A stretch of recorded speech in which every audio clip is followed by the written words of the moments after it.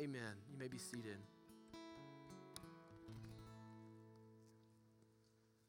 You know, as we were singing that song, in the song you pray, right? In the song you pray to God that God might soften your heart, that God might do whatever is necessary, that you would be broken and come to the end of yourself. And as I was singing that song, I couldn't help but think of all of the times in my life that I have asked the Lord to soften my heart. For much of my life, I've been a hard-hearted man, a man who was not easily brought to tears, a man that was not often moved with compassion. But as I sang that song on this new year, it was different for me this time.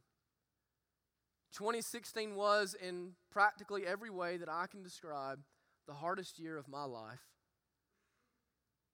And I found myself this year not finding tears hard to find, but instead hard to hold back. And I've thought often, what does God have to do to soften the heart of a man? So this year, buried people that I never thought that I would bury, preached funerals that I never thought I would preach, faced health and difficulties that I never imagined at 30 that I would face. It's been hard. So all of us, as we sing these words, we have to realize these are not just empty words that we're parroting after John. That if these are sincerely the prayers of our hearts, we better check ourselves and make sure that we are ready to pursue the Lord in faith. That we are ready for the Lord to do whatever is necessary to soften these hardened hearts that we have, to fill us with mercy and grace and compassion. I told Megan this morning, normally I'm not much of a night person. I'm not much of a night owl. I'm more of a morning person. And usually on New Year's, I'm not one to stay up and make sure the New Year comes in. But I told Megan, I stayed up last night because I just wanted to make sure that 2016 was going away. You know what I mean? Like, I just wanted to make sure that 2016 was officially put to rest, because with the new year comes new optimism, right? With the new year comes new hope. Comes new anticipation about what it might hold and how the Lord might move and how it might be different than last year. And so, in so many ways, the new year offers to all of us a fresh start. Some of you have gorged yourself over the holidays, and yet in the new year, you're going to eat right? You haven't gotten off of your couch in like 6 months, but in the new year, you're going to run a marathon, right? The new year gives us optimism. It gives us a fresh start. And as we consider the fresh start that the new year gives us, I think this is a good time for us to go back to the cross. For us to go back to the cross and remember how it is that a man gets a new start. Because there are so many of you this morning that are weary and tired. You've been carrying burdens, you've been carrying struggles, you've been carrying hardships, and you're just done. You're undone. This morning, I believe the Lord offers you a fresh start. I believe the Lord offers you a new day. I believe the Lord is offering to you this morning to remove from your shoulders the boulders that you've been carrying, to put down your burdens and have your record of debt canceled at the tree. Some of you are Christians, and yet you're still buried in guilt. You're still weary trying to live a perfect life and trying to measure up to everybody else's expectations. And again this morning, I call us to come back to the most simplest of truths, yet most profound of truths in the gospel, that the Lord has come and the Lord makes your day new and the Lord makes your life other than what it was. So that you might rest in grace. So you might be set free from guilt. So would you turn to me to one of the most familiar passages in the Bible in John chapter 3. John chapter 3. I love the Gospel of John. John has to me, among the gospel writers, the most unique way of presenting the Word of God, the most unique way of articulating himself. Even thinking about the Christmas story, you have Matthew and Luke, and they're giving the description of what happens. And you have John. In the beginning was the Word, and the Word was with God, and the Word was God in the beginning. Like John, you're just a different kind of guy, aren't you?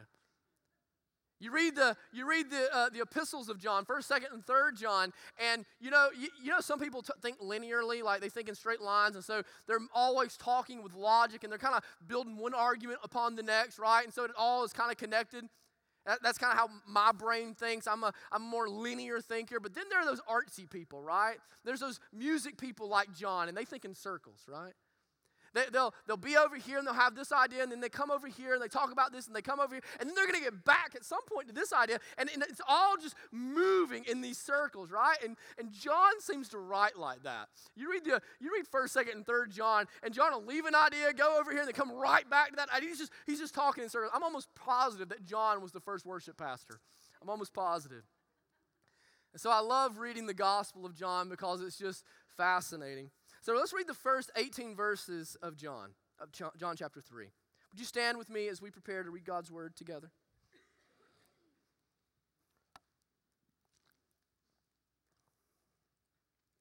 John chapter 3, verse 1. Now there was a man of the Pharisees named Nicodemus, a ruler of the Jews. This man came to Jesus by night and said to him, "Rabbi, we know that you are a teacher come from God, for no one can do these signs that you do unless God is with him." Jesus answered him, "Truly, truly, I say to you, unless one is born again, he cannot see the kingdom of God." Nicodemus said to him, "How can a man be born when he is old? Can he enter a second time into his mother's womb and be born?" Jesus answered, "Truly, truly, I say to you, unless one is born of water and the Spirit, he cannot enter the kingdom of God. That which is born of the flesh is flesh, and that which is born of the Spirit is spirit.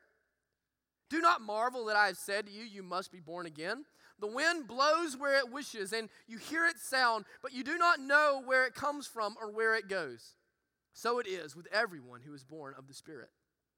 Nicodemus said to him, "How can these things be?" Jesus answered him, "Are you the teacher of Israel, and yet you do not understand these things? Truly, truly, I say to you, we speak of what we know and bear witness to what we have seen, but you do not receive our testimony. If I have told you earthly things and you do not believe, how can you believe if I tell you heavenly things? No one has ascended into heaven except he who descended from heaven, the Son of Man. And as Moses lifted up the serpent in the wilderness, so must the Son of Man be lifted up, that whoever believes in him may have eternal life. For God so loved the world that he gave his only Son, that whoever believes in him should not perish, but have eternal life. For God did not send his Son into the world to condemn the world, but in order that the world might be saved through him. Whoever believes in him is not condemned, but whoever does not believe in him is condemned already, because he has not believed in the name of the only Son of God. May God bless the preaching and the reading of his inerrant word this morning. You may be seated. So when we come to John chapter 3, we're introduced to a very interesting man named Nicodemus. And in Nicodemus' day, he was an important man. Nicodemus was a Pharisee, the Bible tells us. He was one that held a very conservative approach to the law of God. He believed that you must adhere strictly to the law of God and follow it clearly and obviously to every letter of the law. The Pharisees, in fact, would make up brand new laws to try to reinforce and ensure that you were following God's law. So they had God's law, then they had their law. Their life was built on the law. But it tells us not only is Nicodemus a Pharisee, but Nicodemus is a ruler. Most likely this means that Nicodemus is a member of the Sanhedrin, the Jewish council that ruled over the Jewish people. These were the decision makers, the movers and the shakers. This is essentially the Jewish Congress or parliament that gathers together to make the major decisions for the people of God. And so Nicodemus is, in every sense of the word, the kind of man that should have a close, intimate connection with God. The kind of man that should be able to tell you what God wants from you and expects from you. The kind of man that spoke with an authority that can only come with a certainty and an assurance in God himself. And yet in the cover of the night, Nicodemus comes and he goes to Jesus. And he essentially says, Jesus, we have seen you do things that we've never seen a man do before. We've heard you talk with an authority and teach and preach with an authority that we've never heard before. Everybody's talking, Jesus. Nobody really knows what to make of what you did at the wedding in Cana. Nobody really knows what to do of all the things that we're hearing. And I don't know much myself, Jesus, but I know this. You seem to be a man that comes from God. You seem to be a man that knows God. And I think if we read between the lines of what Nicodemus is saying to Jesus, Nicodemus is asking Jesus, how is it that I can know God in the same way that you do?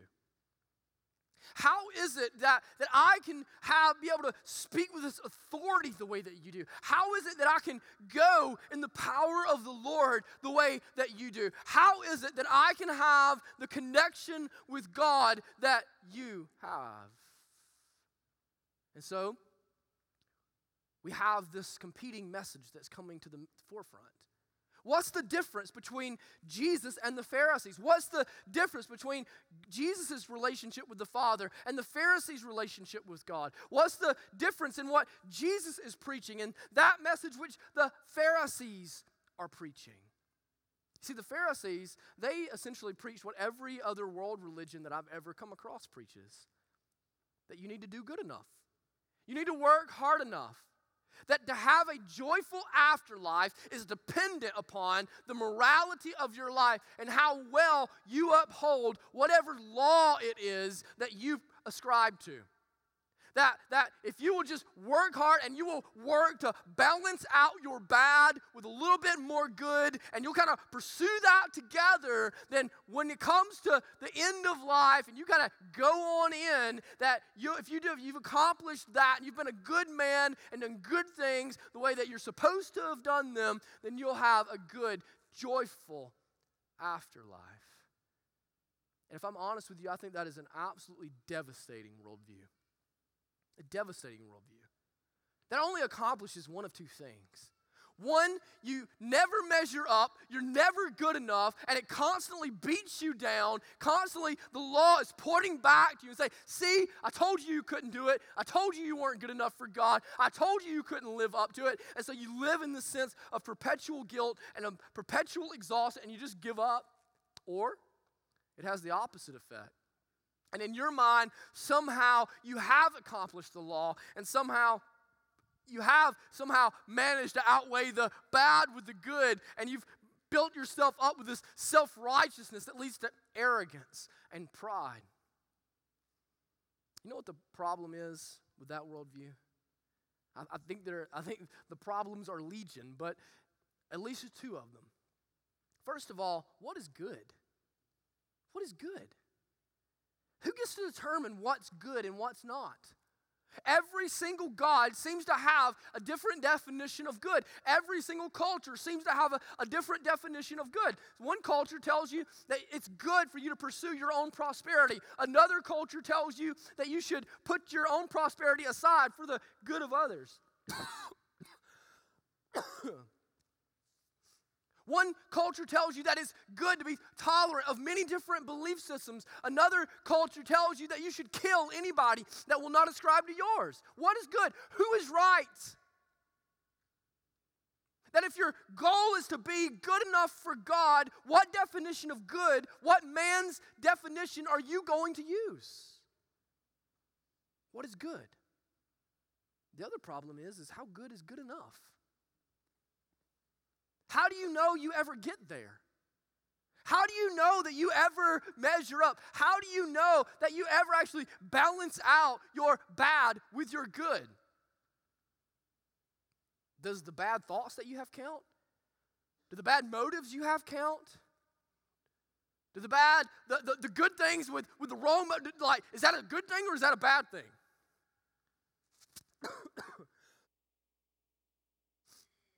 How good is good enough? How do you know if you've ever actually measured up? Do you know if you were to go and you were to find a Muslim and you were to ask them that question, you know what they would tell you? You can't know. We hope, we think, we're optimistic, but we can't know. Because you can never know how good is good enough. So when Jesus comes in and Jesus starts preaching, Jesus takes this worldview and he flips it on its head. He takes this worldview that leads you to pride or despair and he flips it on its lid so that you can see how utterly ridiculous and ungodly it really is. And so as we go through John chapter 3, we're kind of seeing how Jesus says you get into the kingdom of God in opposition to the way the Pharisees had believed you get into the kingdom of God. The Pharisees believed you followed the law of Moses. Jesus is going to give us a completely different understanding.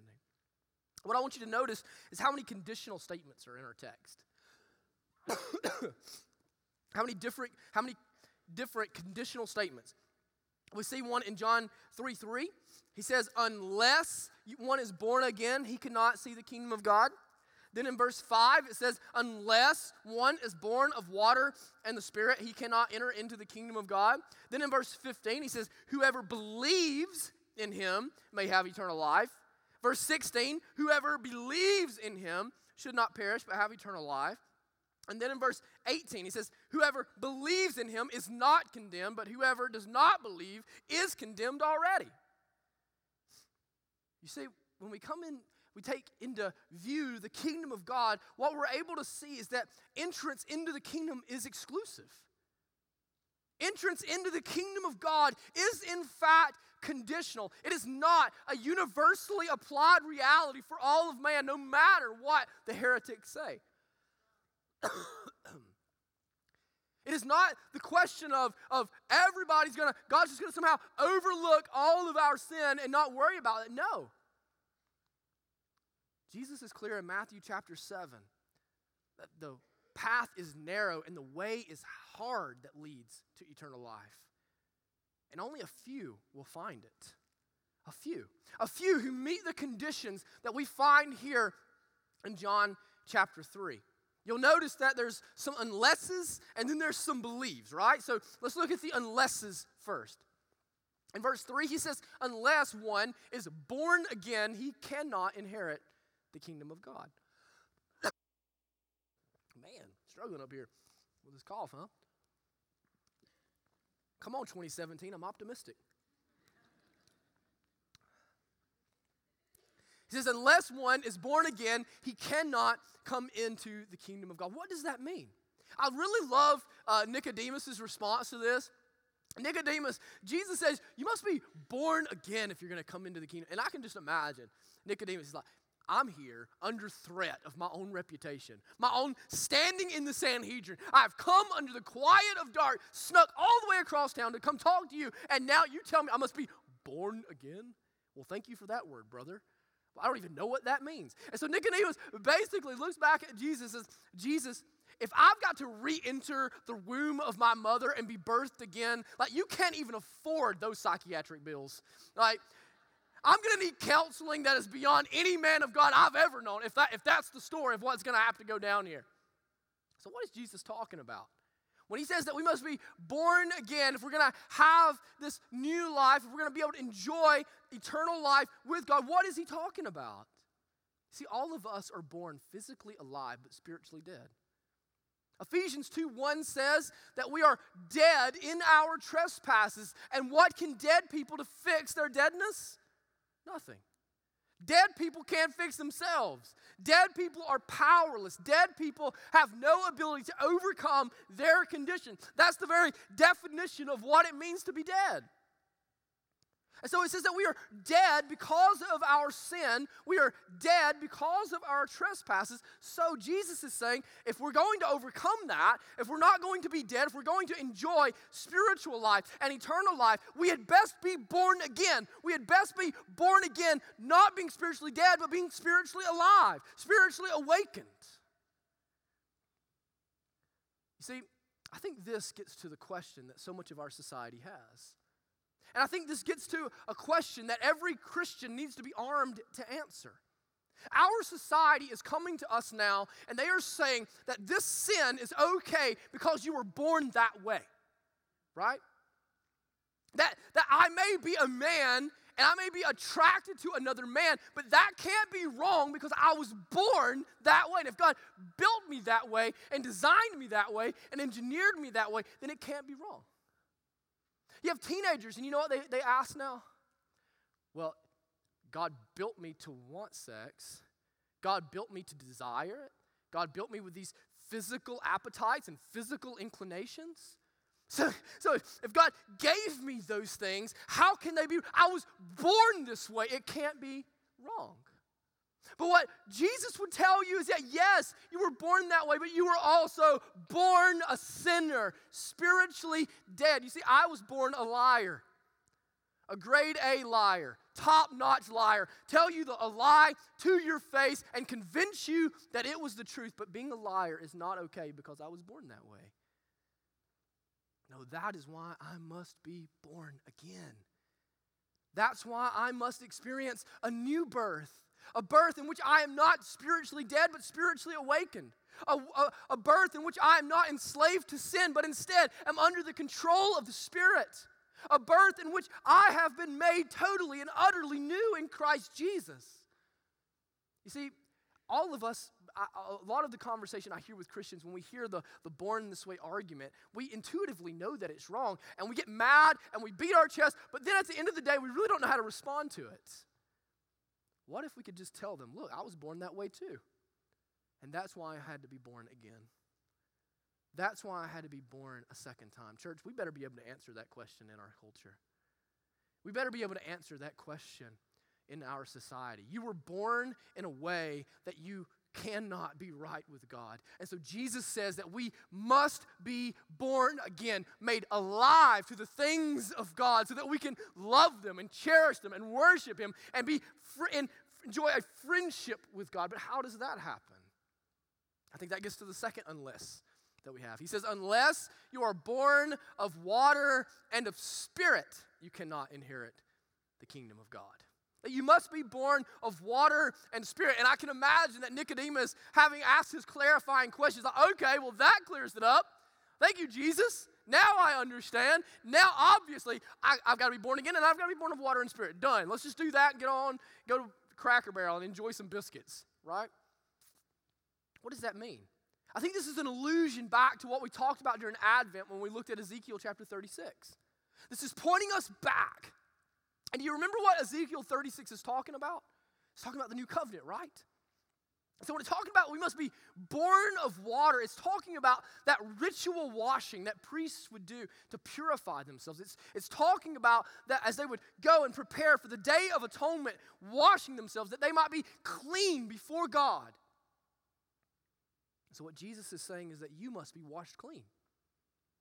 All of the sin in your heart and all of the sin in your life, all those lies that you've told, all those lustful thoughts that you've had, the adultery that you've committed, the adultery that you've wanted to commit, the way that you've cheated and cut corners, the laziness that you have, the slothfulness that you have. How many days, just in a single day, do you not live up to the greatest commandment? How many minutes of your day can you honestly say, in that minute, I'm loving the Lord my God with all of my heart, soul, strength, and mind? Every one of those offenses are stacked up in a record of debt against you. And what Jesus is saying is that if you're going to have eternal life, if you're going to be born again, if you're going to be made spiritually alive, you better be washed clean of that debt. You better have that record of wrongs that is accusing you and is sure to convict you. You better have that wiped away. Remember what we said in Ezekiel 36? What was always the problem of the people of God when it came to the law of God? They're incapable of fulfilling it. Incapable. It wasn't just that they were unfaithful, it was that they were incapable of faithfulness. And so what does he say in Ezekiel 36? He says, I'm going to come through the Spirit, and I'm going to fill you with the Spirit, and I'm going to write my law on your heart, and I'm going to make you faithful. How is it that you must be born again? The Spirit of God must take residence in your life and regenerate your heart and give you a new heart so that you are capable of obeying God, capable of being right with God, capable of realizing your sin and your deadness in that sin. Because what can dead people do to fix themselves? Nothing. The Spirit of God has to awaken you to that reality. The Spirit of God has to draw you to the Father, it says in John chapter 6. The Spirit of God has to do that. Well, when we look at the unless clauses here, when we look at the unless conditions here, what can we say about those? Those are things that only God can do, right? When we look at the unlesses of John chapter 3, we have to look at those and realize that we are incapable of rebirthing ourselves. We are incapable of allowing ourselves or causing ourselves to be born again. Only God can do that. We look at being born of spirit and water. What power does a man have to wash his own soul? What power does man have to cleanse himself of his own sin? What power does man have to cancel out his own offense and treachery against God? None. Only God can wash a man's soul. What power does man have to be regenerate in the Spirit? What power does man have to regenerate himself and to desire God for himself and to hunger and thirst for righteousness for himself and to be convict himself of his sins and to allow himself to live in obedience and righteousness? What power does a man have? No power at all. God must do that. But as much as we see the sovereignty of God and the work of God and the necessity of God in our salvation, it is not without our responsibility. In John chapter 3, we see these things working in concert with one another. As we consider the conditional statements of John 3, we see the sovereignty of God and the responsibility of man coming together to work in concert with one another. That once God convicts you of your sins, you must repent of them. Once God awakens you to spiritual truth, you must decide on Christ. Once God draws you to the Father, you must love the Father. Let's look at those believe statements now. He says in verse 15, whoever believes in him may have eternal life. Y'all, that's simple. That's powerful. Whoever believes in him may have eternal life. It's theirs.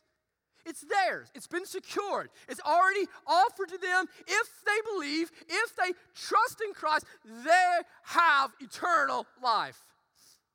The word believe here, it can mean to trust or to entrust, or it can mean to be fully convinced of something. And here's what I think he's saying. That when you get to the place in your life, through the work of the Spirit and the power of the gospel, you come to the place in your life in which you are fully convinced that you are incapable of saving yourself. And you're incapable of washing your own soul clean. And you're incapable of making yourself right before God. And at the same time are fully convinced that Christ Jesus offers you the only hope in the cross, canceling out your debt on the tree, that you might become righteous. When you become fully convinced of those two realities, so convinced that you entrust your life to Christ, you entrust your life saying, Jesus, whatever you want me to do, I will do. Wherever you want me to go, I will go.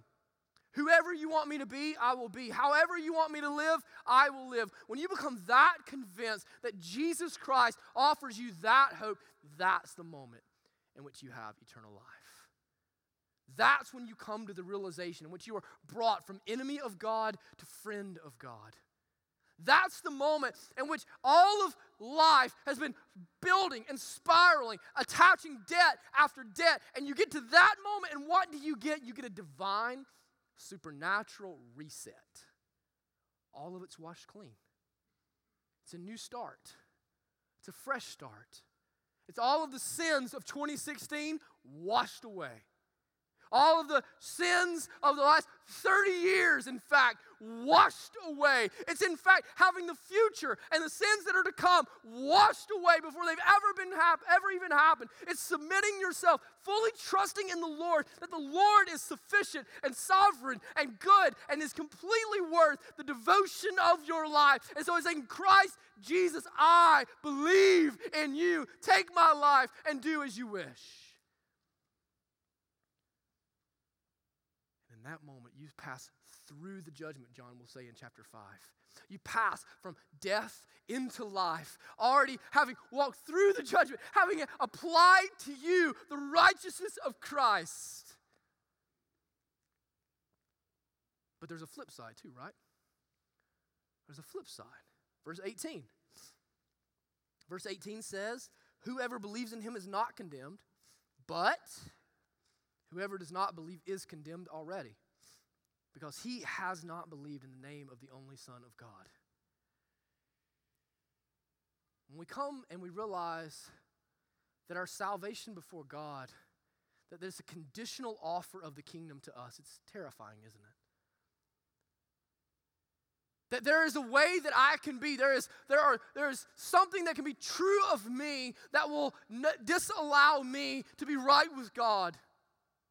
That will disallow me to know eternal life. And if I don't know eternal life with God, I will know eternal condemnation apart from God.